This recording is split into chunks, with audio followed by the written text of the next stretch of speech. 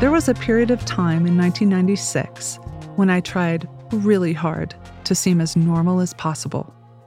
Pretend I didn't have my past. Pretend my heart wasn't just a little bit dark. Pretend I could small talk. It was when my ex-husband and I were newlyweds, and he was a seminary intern in a small church in Oregon, and I was new to this whole Lutheran thing, and I just really didn't want to screw it up for him and his new church. So, I covered all my tattoos. I took out my tongue ring. And I'm ashamed to admit this now, but I even wore clothes from the Gap. But it didn't matter, because the truth about who I really am was still there. And all the chinos and cardigans in the world couldn't cover it up. And the fact was that no matter how normal I tried to look, it was as if, in this almost animalistic way, the nice church people didn't buy it. It was like they could smell it on me, like, this one isn't from our pack, which was true. And that's the thing about the truth. The truth will totally ignore our desire for it to just go away. It will hover around us, buzzing annoyingly in our ear. Often the truth will show up uninvited and often disguised as something else. The truth about ourselves and our lives, if ignored, will just repackage itself as anxiety and wake us up at 2 a.m. The truth is a bitch like that. I'm Nadia Bolz-Weber, and you've stepped into the confessional. It's like a car wash for our shame and secrets. My guest today is someone who also tried to ignore her truth, but despite her best efforts, it showed up in her life in surprising and harmful ways. For listeners joining me in the confessional for the first time, stay tuned after the interview for a blessing I've written just for my guest, but maybe also for you.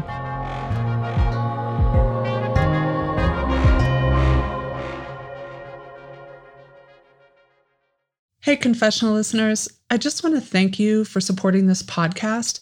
And I wanted you to know that there's a place called The Corners where I regularly engage with readers, post essays and prayers and bonus content from this podcast. It's called The Corners because it can feel as though some of us have been relegated to the edge of every space we are in. But here's the thing, I love the corner. I always have. It's where I always choose to sit. Because from there you can see the whole room. And because I love the other people who hang out there. I love outcasts and queers and the girls who talk too loud. Because I love the kind of humor that comes out of lives that have not been easy. Because I love sober drunks and single dads and sex workers and the guy who lost a leg in the war. Because these are my people. And you can join us and engage with me and my work at nadiaboltzweber.substack.com. That's nadiaboltzweber.substack.com. Join other folks who share my love of grace, snark, confession, mercy, pop culture, and of course, God. We'll see you there.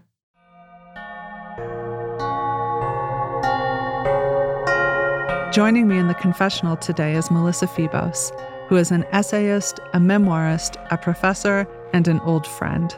Welcome, Melissa. Hi, thank you. I am really curious what story you have to share with me or what confession you want to leave in the booth, as it were. So in my late 20s, I was living with a man, and we'd been together for about 3 years, and I was out of love with him, and I didn't know how to leave, so I didn't for a while. I waited until I fell in love with someone else who happened to live sort of 2 blocks away from where we lived in Brooklyn, and it was a woman. It ended up being real love, and it was the healthiest and most fun and most loving relationship I'd ever been in. And then 18 months into our relationship, my girlfriend got very sick.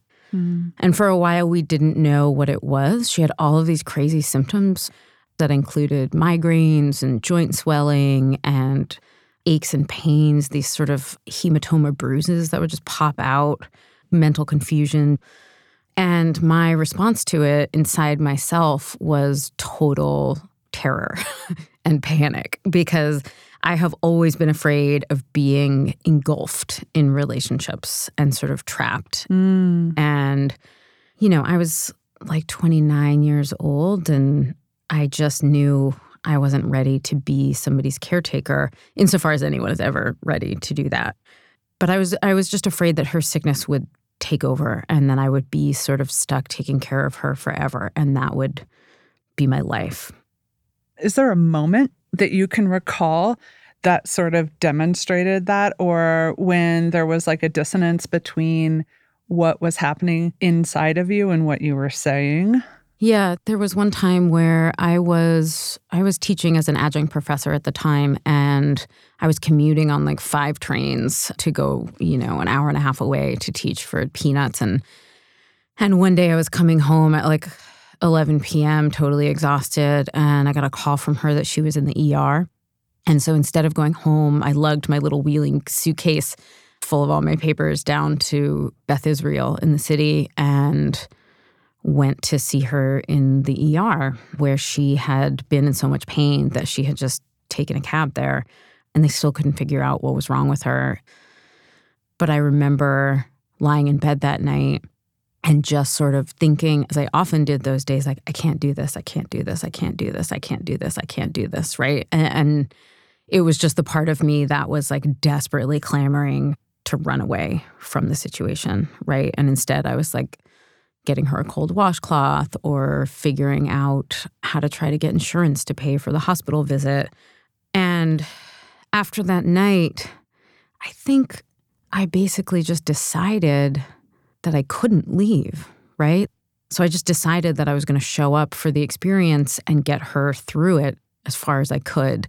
And effectively, I think I just shoved it all away. So how would you characterize your relationship with your girlfriend, like, after you made that decision?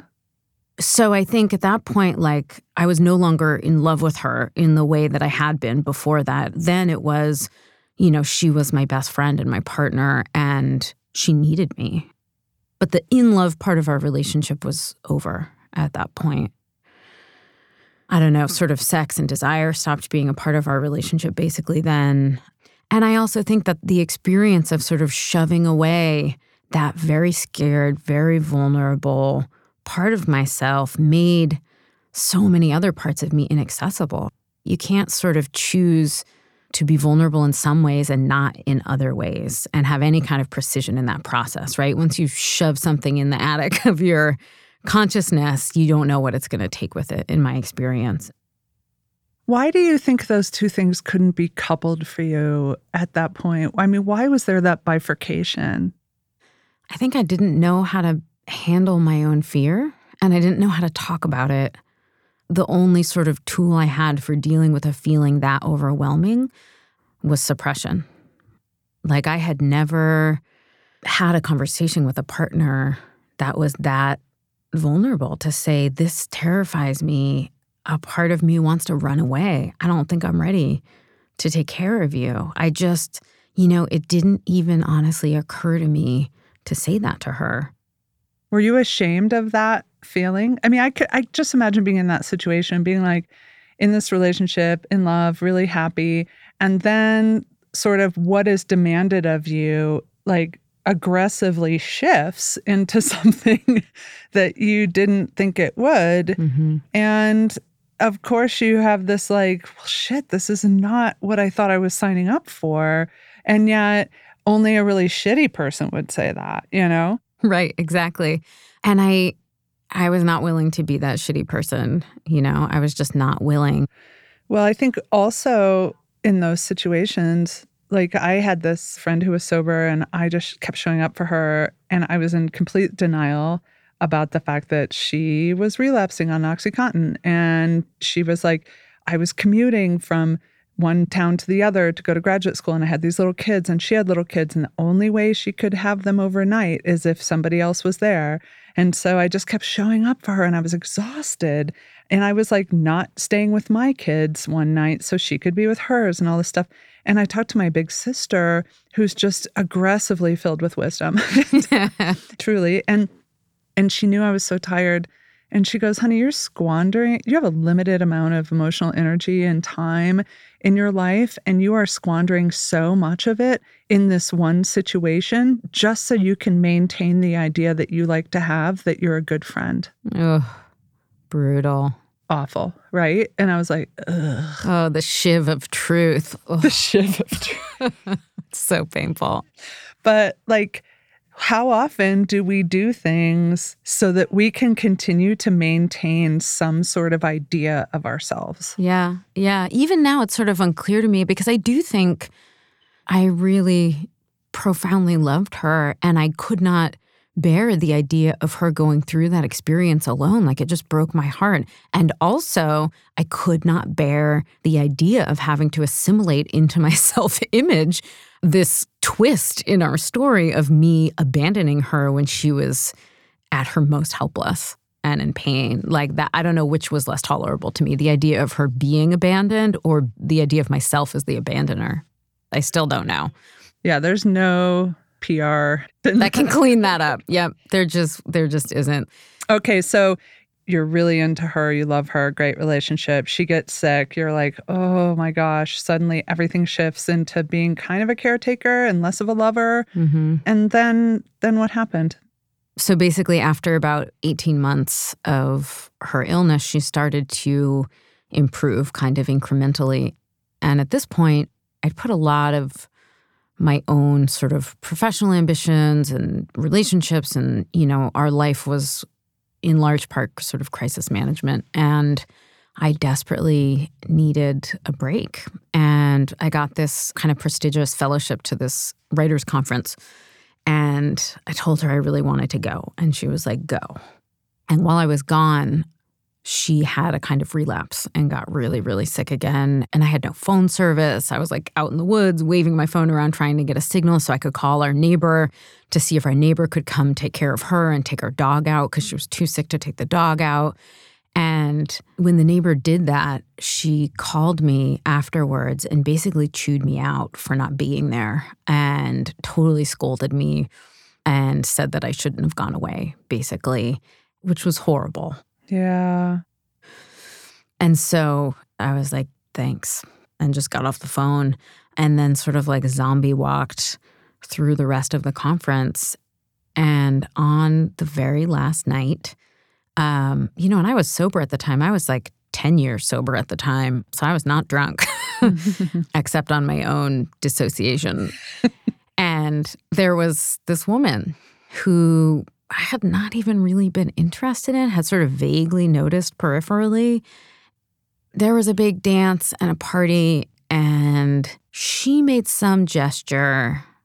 We were sort of talking, and she looped a finger through the belt loop on my pants and sort of like tugged it a little bit. And that was, just like very flirtatious. But we had barely spoken the whole time. We weren't like friends. There had been no flirtation between us until then. But surely that action plucked some kind of string in you, right? Oh, absolutely. It was like a little metronome that started ticking. Whew. And then I was like, I really have to go. And she said, I'll walk you back to your dorm. And what did you think? Honestly, I don't know what I thought because I think I had chosen not to think anymore. I now wonder if it isn't that sort of terror and panic that I pushed down and that I wasn't feeling, but that maybe was continuing to grow in force over the past 18 months. Some part of me sort of rose up and took the controls, and all the rest of me fell quiet.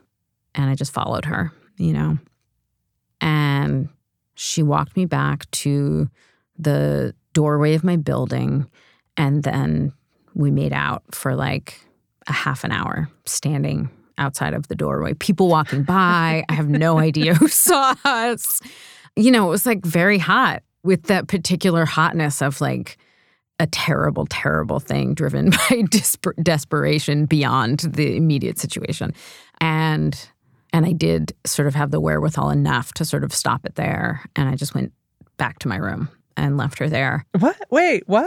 I know. That's what 10 years of sobriety will get you. It'll get you not laid. Not laid. Total betrayal. No orgasm. Yep. Yeah. And And then I went home the next morning.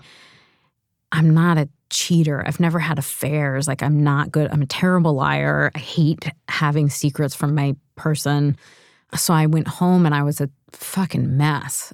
But immediately my partner was like, what's up? What's going on? In a different kind of way.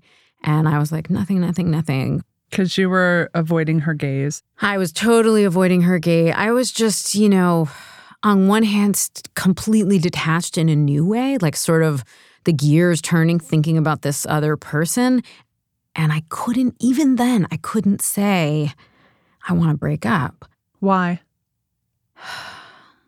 It was like, honestly, and this sounds kind of horrible, I had showed up for so much difficult work in our relationship in order to avoid feeling like an asshole and in order to avoid hurting her, that at that point to leave hurting her, feeling like an ass, I was just like, no. I am going to leave this relationship feeling like the good guy. It's the sunk cost fallacy. Like, I know that this house is a money pit, but I've put so much money into it already that I'm not walking away. I know. I've been waiting in this DMV line for too many hours. So we spent this one horrible night sleeping in separate rooms. I was sleeping on the couch and she was in the bed. And it was just, I don't know. I just remember being so fucking sad and wanting so desperately to do something that would fix it. There was nothing I could do. There was nothing I was capable of doing. And the next day I went to work. And when I came back, my journal was open on my desk to the page where I had written a very detailed account the following morning of what had happened on the last night of the conference. And it was annotated in a red pen. And at the end of it, it said, "Good luck, Melissa." And she was gone.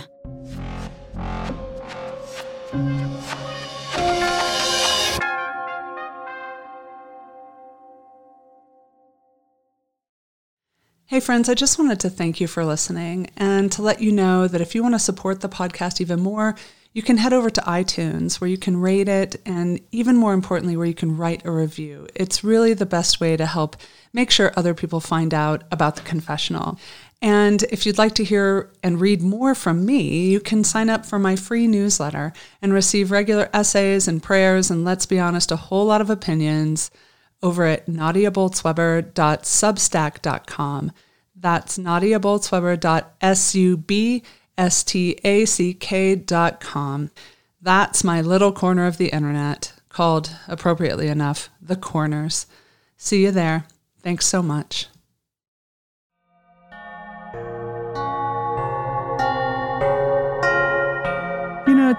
It's interesting because I feel like I've read in your own writing that restriction is the fastest path to fetishization.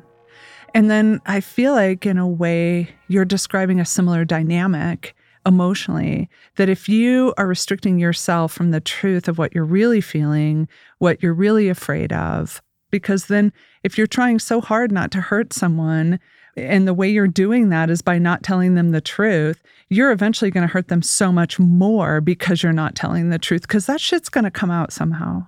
Exactly. I think that's exactly it. That sort of postponement or the belief that there's a shortcut or a way around it. Like, there's no shortcut really through anything, but certainly through the emotional truth of a person, Have you made amends or reconciled in some way with your former partner around this stuff? Or is it still hanging out there? We did become friends again years after because, there was both of us had so much reverence for the relationship that we had both before and after she got sick. Oh, wow. That's a lovely way to put that. Yeah. Yeah, like we loved and appreciated each other so completely. And then we went through something incredibly hard together and we were very alone in that. And there was something so hard about in the time when we were estranged after we broke up, about having come through that harrowing experience and not having access to the one other person that knew what it was like. I have one other question. And like, did you ever think what the experience was like for her? Oh, so painful.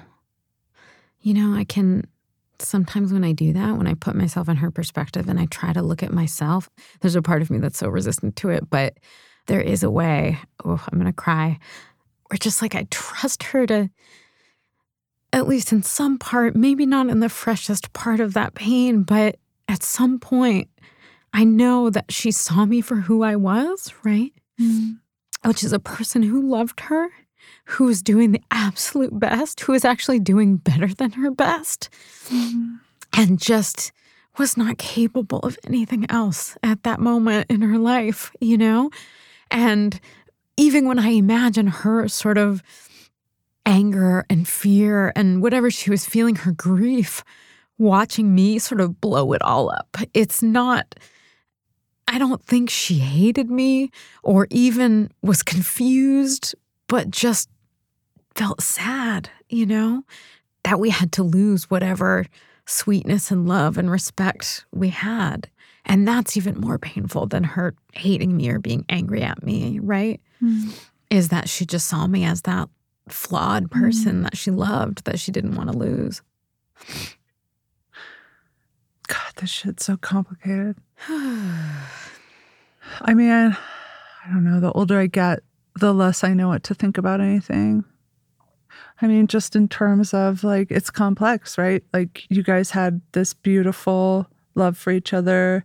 The role you had to play shifted, not of your choosing. And you did the absolute best you could and showed up in every way you could. And yet you had these needs that just weren't getting met and they were not going to remain silent anymore. And like, of course you did, Of course you had these things that needed to be tended to. And I don't know. It's just... Yeah, I think the older I get, the more I understand that, it's just there's no way to avoid sorrow, right? Like two good people doing the absolute best that they can sometimes ends in terrible sorrow.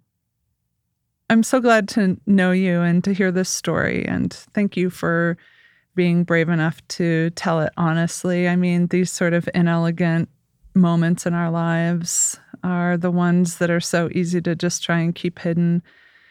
And yet, I don't know, maybe they aren't so scary if we let them out in the daylight every once in a while. It's true. There really is something about having someone at the other end of it, because I think about that time not infrequently, right? But I don't get into the feelings of it. But like having a friend, having someone on the other side, but especially having a friend whom I love and trust on the other end of it just creates a space where whatever's still down there can be heard. Yeah. So thank you. It's never as scary as we think it's going to be, I think.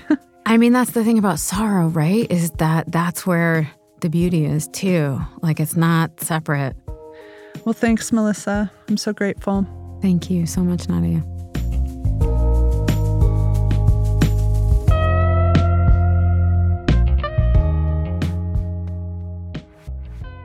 A blessing for Melissa.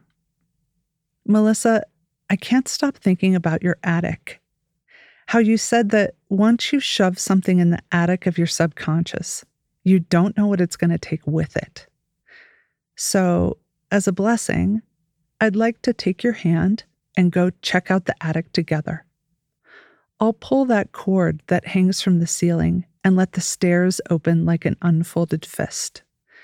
We'll look around once our eyes adjust. We'll see what's there. Like the clutter of embarrassments in the corner, and the girlhood secrets, and the time you lied about that one thing. We will spot that pile of shrapnel left from blowing up your life that sits in the middle of the room on top of that crate of the worst fears about yourself. And we'll see what else got stored away with them, quarantined for no fault of their own. Like how that sweet part of your vocal range that shakes when you say something you're afraid of sits covered in dust, next to your own tender neediness. And I won't say, let's take it all down from the attic.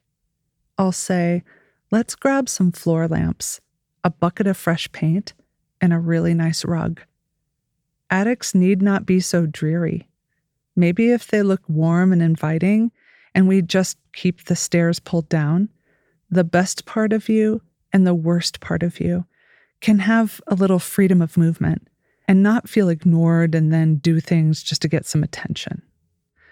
So may you, Melissa, redecorate your subconscious like a queer eye for the soul. Because when you put all the good, bad, and ugly parts together, the result is still so, so beautiful, like you. Amen.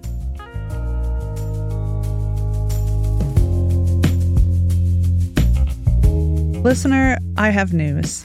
This episode marks the end of season 1 of The Confessional. I'm so grateful that you listened. I'm also happy to announce that we're returning for a second season very soon. In the meantime, here's a confession from a fellow listener. It's a segment I call Shit I'm Not Proud Of. Hi, I'm Laura from North Carolina, and in college, I used money from a Baptist scholarship to visit my boyfriend in another town and get a hotel room for activities.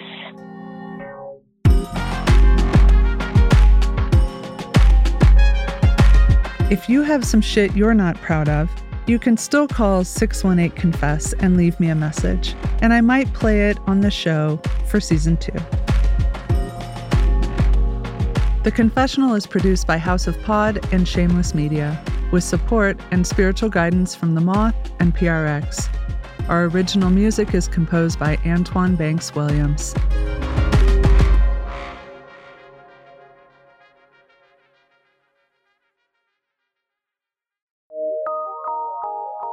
From PRX.